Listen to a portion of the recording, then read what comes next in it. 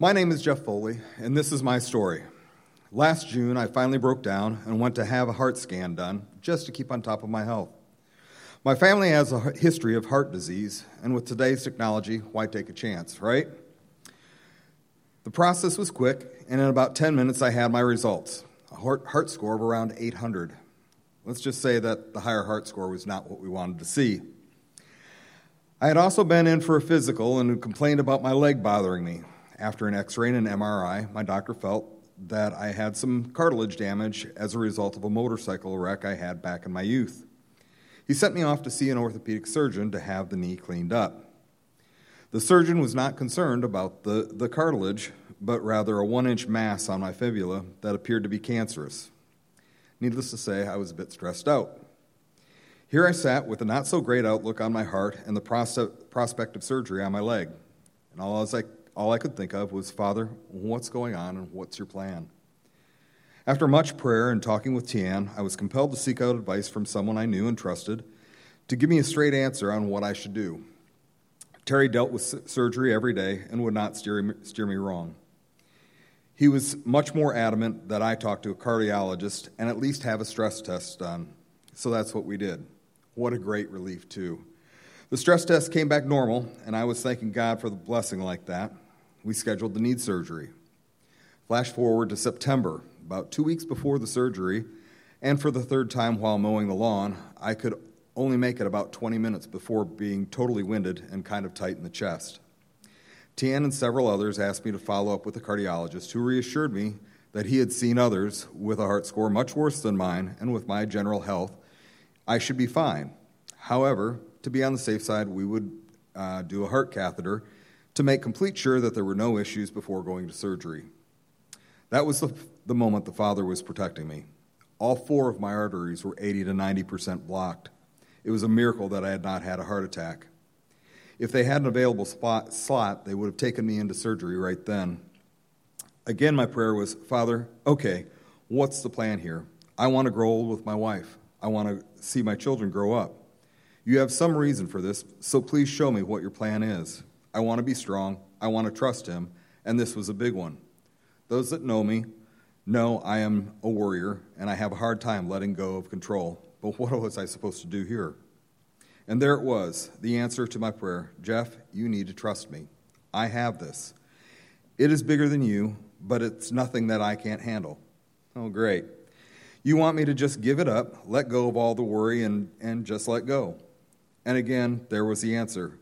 What is your worry going to do other than get you into the surgery room sooner? I have this.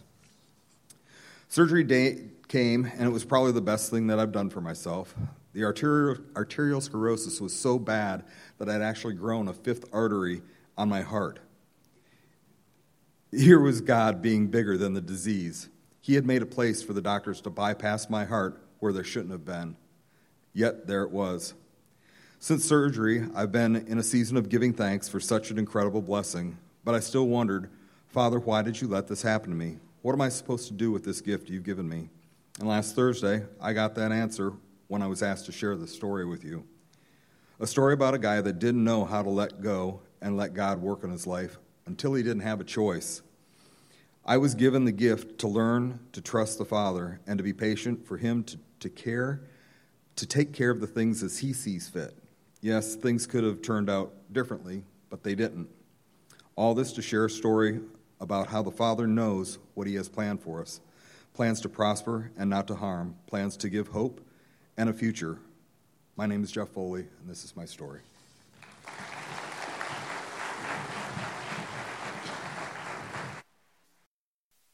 So, after weeks of build-up, however, every verse we've studied have been leading up to Noah and the flood of Genesis. We are there in chapter 7. So in chapter 7 of Genesis, it describes the flood, the ark, and Noah. And it does so in the form of an epic poem. So I always try to outline the passages of the Bible, especially when they're poetic. Usually I don't present it to you because it just didn't show anything interesting. But this week it does. And so I want to show you Genesis chapter 7 in its poetic form. So when you read Genesis, you read it down the columns in order, but actually look crossways and you can see the Hebrew poem that's going on. Verse 1, 7, and 13 says, "Go into the ark, then they go into the ark, then they went into the ark." Verse 2, 8, and 14 say, "Take animals with you." They took animals, and they had animals. So the emphasis here is God speaks, then they do it, and then it, by the time the flood comes, they have obeyed God. Verses 4, 10, 12, 17, 24 says, 7 days until it rains. 7 days later it rained. 40 days and 40 nights it rained. 40 days the water rose. For 150 days the water stood. Then verse 5, Noah obeyed everything just as God had commanded. And there's no duplication. That's going to be important later in the message. And then verses 6, 11, and 21. Noah was 600 years old. Noah was 600 years old. Noah lived. So this is obviously written in a way, and this is how they memorize ancient history, is you make a very repetitive poem, and then when you go to recite it to your children and grandchildren, it makes it easier to remember. This was something you would sit around a fire and tell. People don't do this so much anymore, but you remember old fairy tales were told this way. Goldilocks goes in, and there's there's porridge and a chair and a bed, but each time they go, someone's been eating my porridge, sitting in my chair, sleeping in my bed. Someone's been in mine too, and someone did it to mine and messed it all up. And it's repetitive so you can remember it. Now, the fact that Noah's story is told in a poem does not mean the events didn't happen. Much of ancient history was recorded in the form of epic poems to make them easier to remember. This morning we could do a lot of things with Noah. Now, one thing we're not going to do is mess around with the verses that talk about Noah being 600 years old. We've actually already done that about 2 weeks ago. So if that's a question you're really interested in this morning, do visit our website. Our podcast deals with those ages in a message I did about 2 or 3 weeks ago. We're also not going to spend any time arguing about how so many animals could all fit into a boat of that size and all get along, and where did they shovel all the, that they were collecting for 150 days. So that's an interesting question, and a lot of people debate about it, whether there were dinosaurs on the ark with them and so forth. I just think we have something more important to do today. Perhaps we'll come back around to that. Also, the scope of the flood. Second century Christians argued amongst themselves about whether the flood described here encompassed only the Holy Land or the whole earth. And Christians today still debate that question. It's a debate worth having, but it's going to have to wait for another time because we have something even more important than that I think we want to do with this passage today. What I want to grapple with in Genesis chapter 7 this morning is the fact that this is a super scary story. This is really quite an awful story. God is wiping out every living thing because of human sin, plants, animals, and people. Only Noah and his family will be saved. But notice this. Notice this in the story.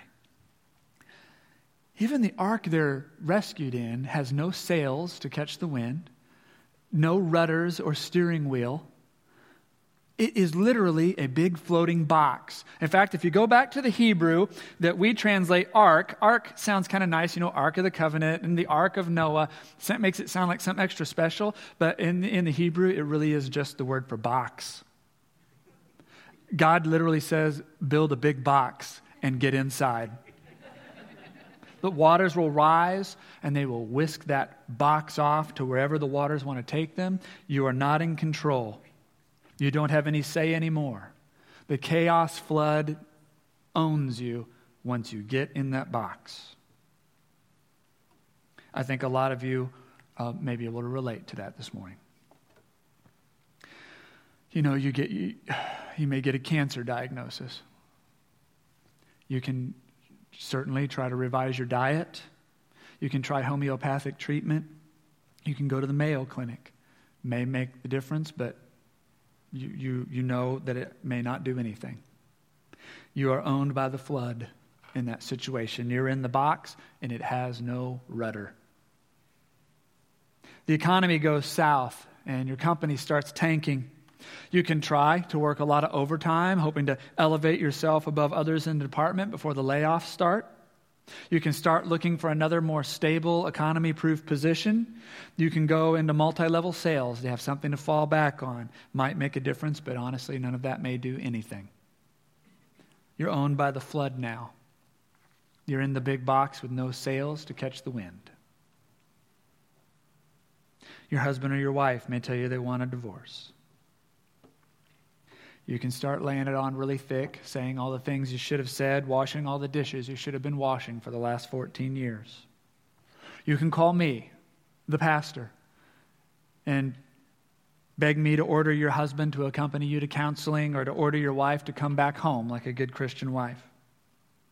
You can run all over town telling everyone you know your version of what went wrong. None of that may do anything. You're owned by the flood now. You're in the big box with no steering wheel.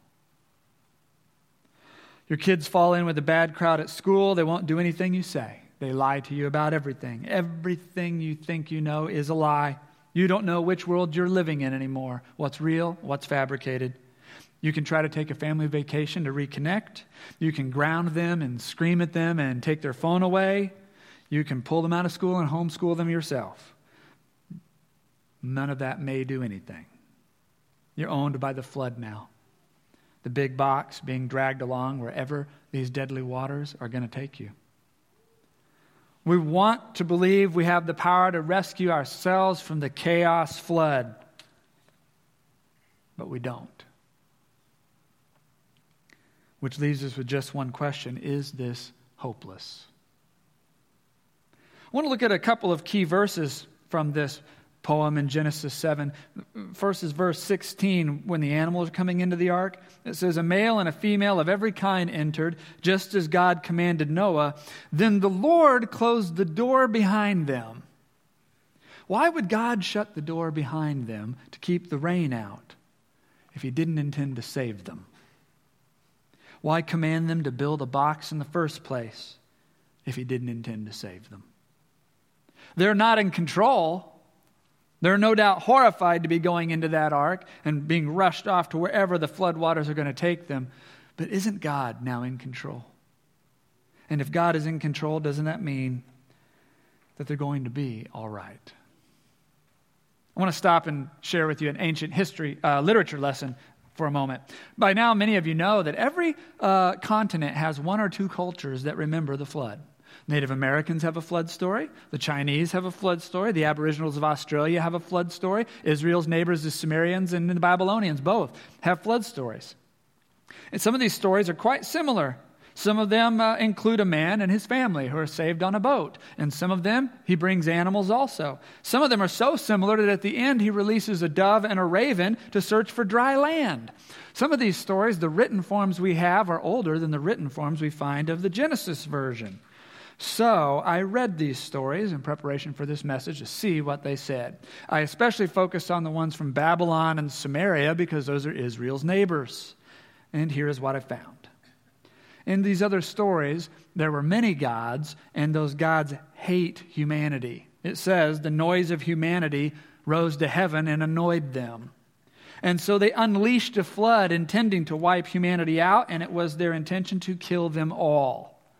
But there was a clever man who builds a boat to escape the flood. In one version, he builds a boat that's shaped like a perfect cube, and so he has a great difficulty launching it when the flood comes. In another, the boat that is built has sails and rudders and an entire sailing crew so they can control where it goes in order to escape the wrath of the Titans.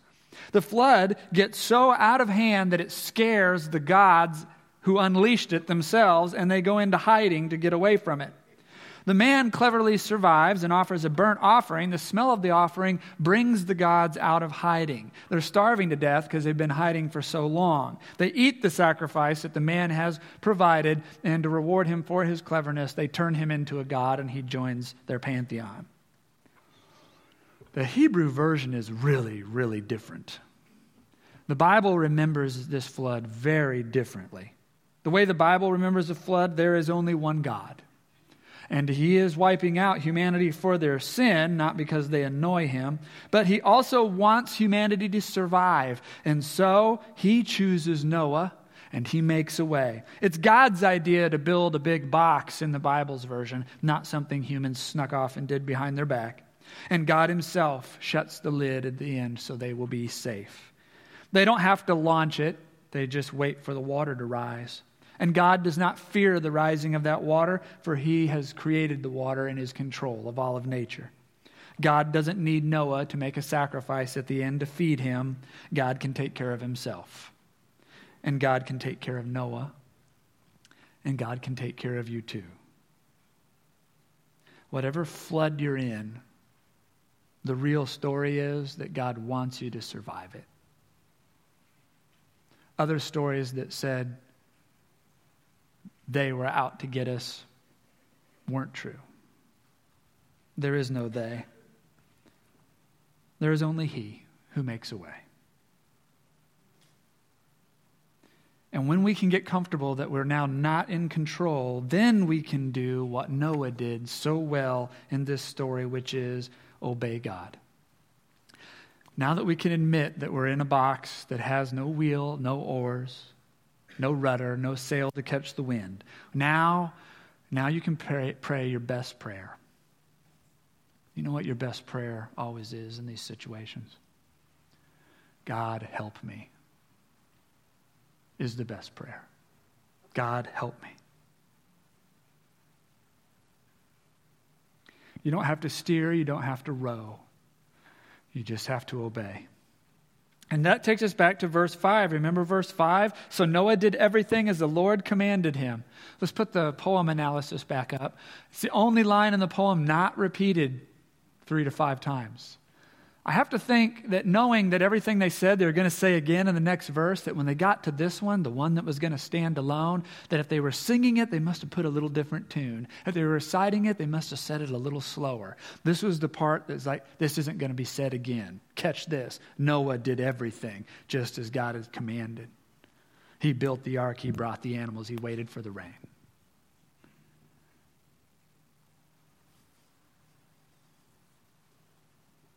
I think that this verse 5 is the axle, and everything else in the story is the spokes coming off of it. It all turns on Noah obeyed. How hard was it for Noah to build an ark when nothing like this had ever happened before? How much harder was it for him to convince his sons and daughters-in-law, hey, come get in this big box I've just spent the last decade building? Yet Noah obeyed, and God saved him.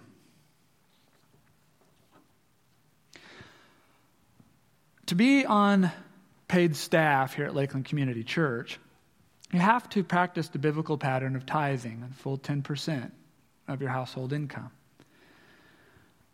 Every once in a while, I'll have a staff member who forgets this and doesn't do this. And when it comes to light, I have to take them aside and say, look, we can't preach a pattern, the biblical pattern of tithing and reliance on God, and then have people give those tithes, which largely is used to create our salaries, and then not tithe ourselves. It's a terrible message to send that they should trust God, but we, for some reason, cannot. So this is a non-negotiable. If you can't change this within a year, we will have to let you go, despite all your other gifts and talents.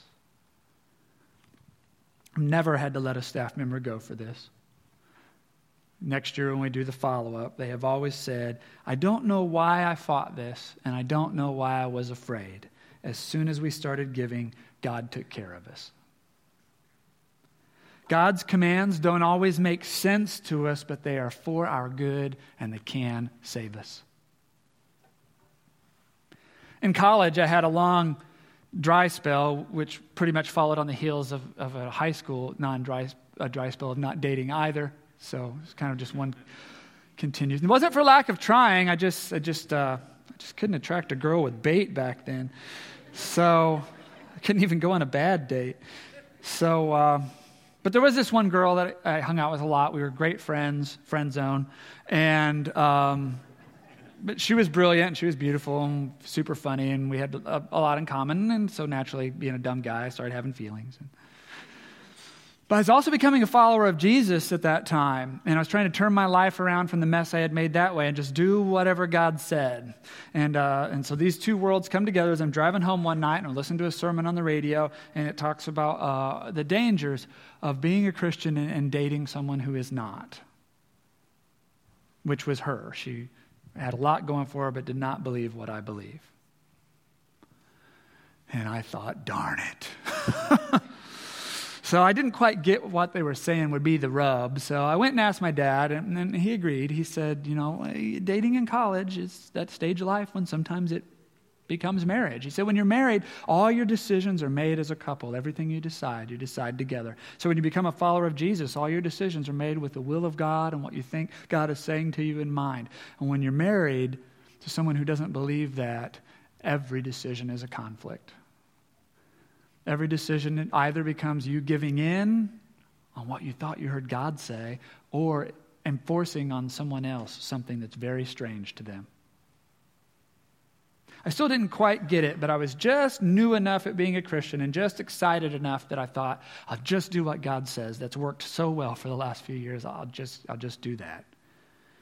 Now, 20 years later, I see what a train wreck it would have been for us to wind up together. And I also would not have married the godly woman that God did bring. God's commands don't always make sense to us at the time, but they're for our good, and they can save us. It doesn't make sense to come to church on a Sunday when your kid has a 1 o'clock game. That is too much rushing around. It doesn't make sense for me to have to get up at 5:15 because my small group has decided they're going to meet at 6 a.m. on Tuesdays for breakfast. Sometimes I don't get anything out of church. Sometimes I don't get anything out of my small group. Sometimes we sit and just talk about what our holiday plans are. But on 2 occasions, when my life nearly fell apart, I had a place to go and I had guys who cared, who helped me do what that song said, keep my eyes above the waves. And they gave me some good advice that set me on the path. Without all those years invested in going to church and going to a small group and wasting time and making friends, there would have been no one there for me in my hour of need. I would have been alone. God's commands to church and to fellowship and community don't always make sense to us, but they are for our good and they can save us. But I'm cheating. I know. I'm cheating because I didn't start out this message talking about things like giving money and dating girls and having friends. We started out this message talking about dying of cancer, right? Losing jobs. Kids going off the rails. We started out talking about a flood of chaos that's going to take you wherever it wants to take you, and you're helpless to resist. So let's get back to that. This story says you are going to survive because God wants you to survive. He put you in that box, and you're not in control now, but He is. The ark is going to come to rest, and you are still going to be inside it because that is why God put you there. So your kids may well grow up and renounce their faith and start going a bad way. And you can gnaw on them and fight with them and disown them and whatever else, ruining whatever relationship that you have. But it's not going to work. The waters have risen deeper than you can manage. You know, when they were little, you could put them in a baby bath, and if anything wasn't right, you just snatch them right back out, right? And they got a little older, and you could put them in the motel pool, and if things got out of hand, you could just order them out. And if they didn't, you still had what it took to go in and fish them out. It's not that way anymore. They're a little big for you to fish them out, and you don't have what you used to in that department either. Now they're in the chaos flood that sweeps over the whole world. They're shut in their ark, and you're shut in yours, and you're going to take the ride. But it's God who shut you in there, and all you can do now is what Noah did: obey Him. Pray for your children, because God said pray without ceasing, so obey God. Stop nagging them and backbiting them and guilting them, for it says in Ephesians, fathers, and I think he probably meant mothers too, do not exasperate your children. So obey God. Live a righteous life before your children, demonstrating that the way of Christ is a way of peace, whether they're up for it now or not. Let your witness be consistent. For God said, live righteously, let your light shine as a city on a hill that cannot be hidden. So obey God. Someday your son or daughter may come back to the faith. If they do, it will be God's doing and not yours, his credit. They also may not. These are your prayers when you're in the ark. Why don't you wait and see what God can do? You're talking to yourself. Why don't you wait and see what God can do? And understand you may not get everything you want on this one. The ark will come to rest on the mountain of God's choosing. I have a good friend who wanted a promotion. He worked hard, he interviewed well, he got passed over. An inferior candidate was installed in his place. He didn't get the job. He was so angry. There was nothing he could do now to change his boss's mind. The waters had risen deeper than he could manage. Hard work and loyalty were supposed to get the desired results, but they did not. There were other forces at work, other priorities in the company now. He was shut in the ark, and he was going to take the ride. But it was God who shut him in there. And all he could do now was obey God. Scripture says, work as if working for God and not for men. God said to work hard, even for ungrateful bosses. So he did. He obeyed God. God said to work with honesty and integrity, not cheating the boss or cheating the customer with dishonest weights and measures. So he did. He obeyed God. God said flee from laziness. He obeyed God in that. Someday he might get this promotion, and he might not. He had 2 prayers in the ark. Why don't you wait and see what God can do? And understand you may not get everything you want on this one. And then came 2008, the mortgage lending crisis and the recession, and there were lots of layoffs. Entire departments were eliminated, including the department my friend had tried so hard to get into. That department was entirely eliminated.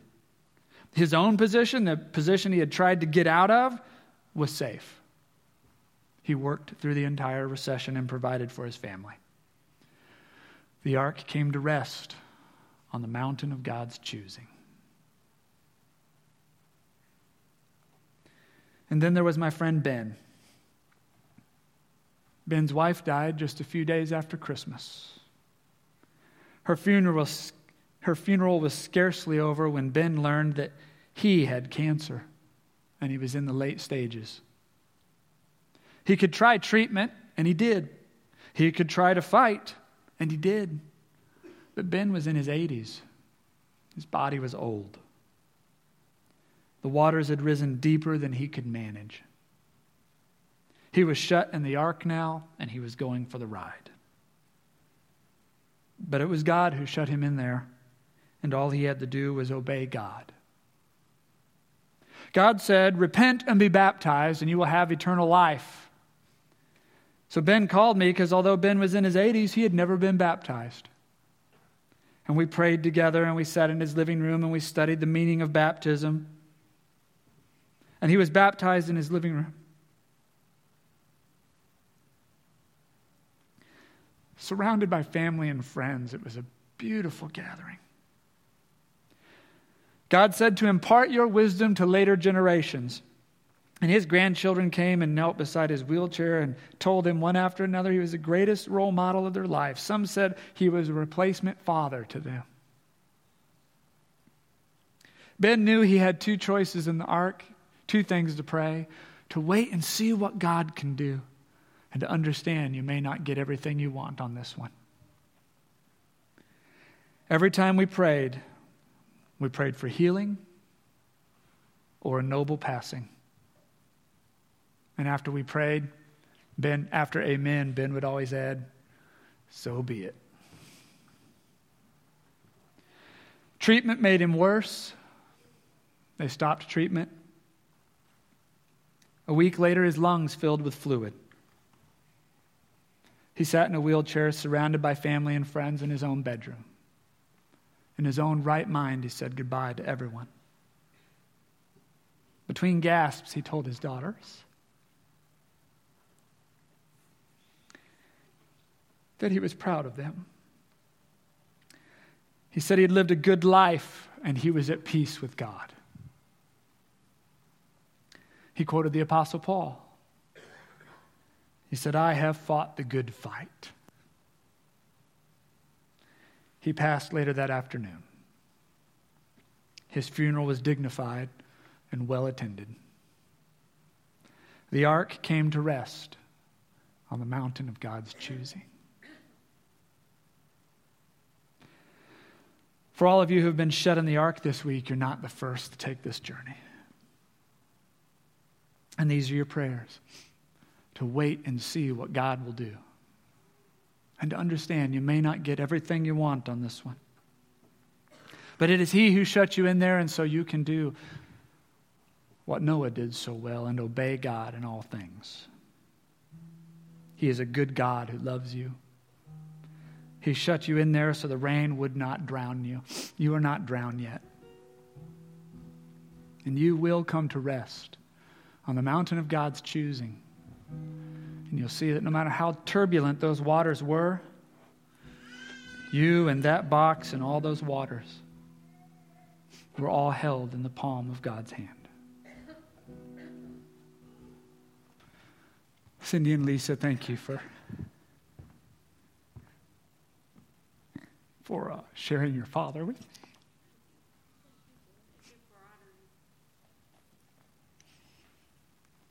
He taught us, I hope, all a lot about living and dying well.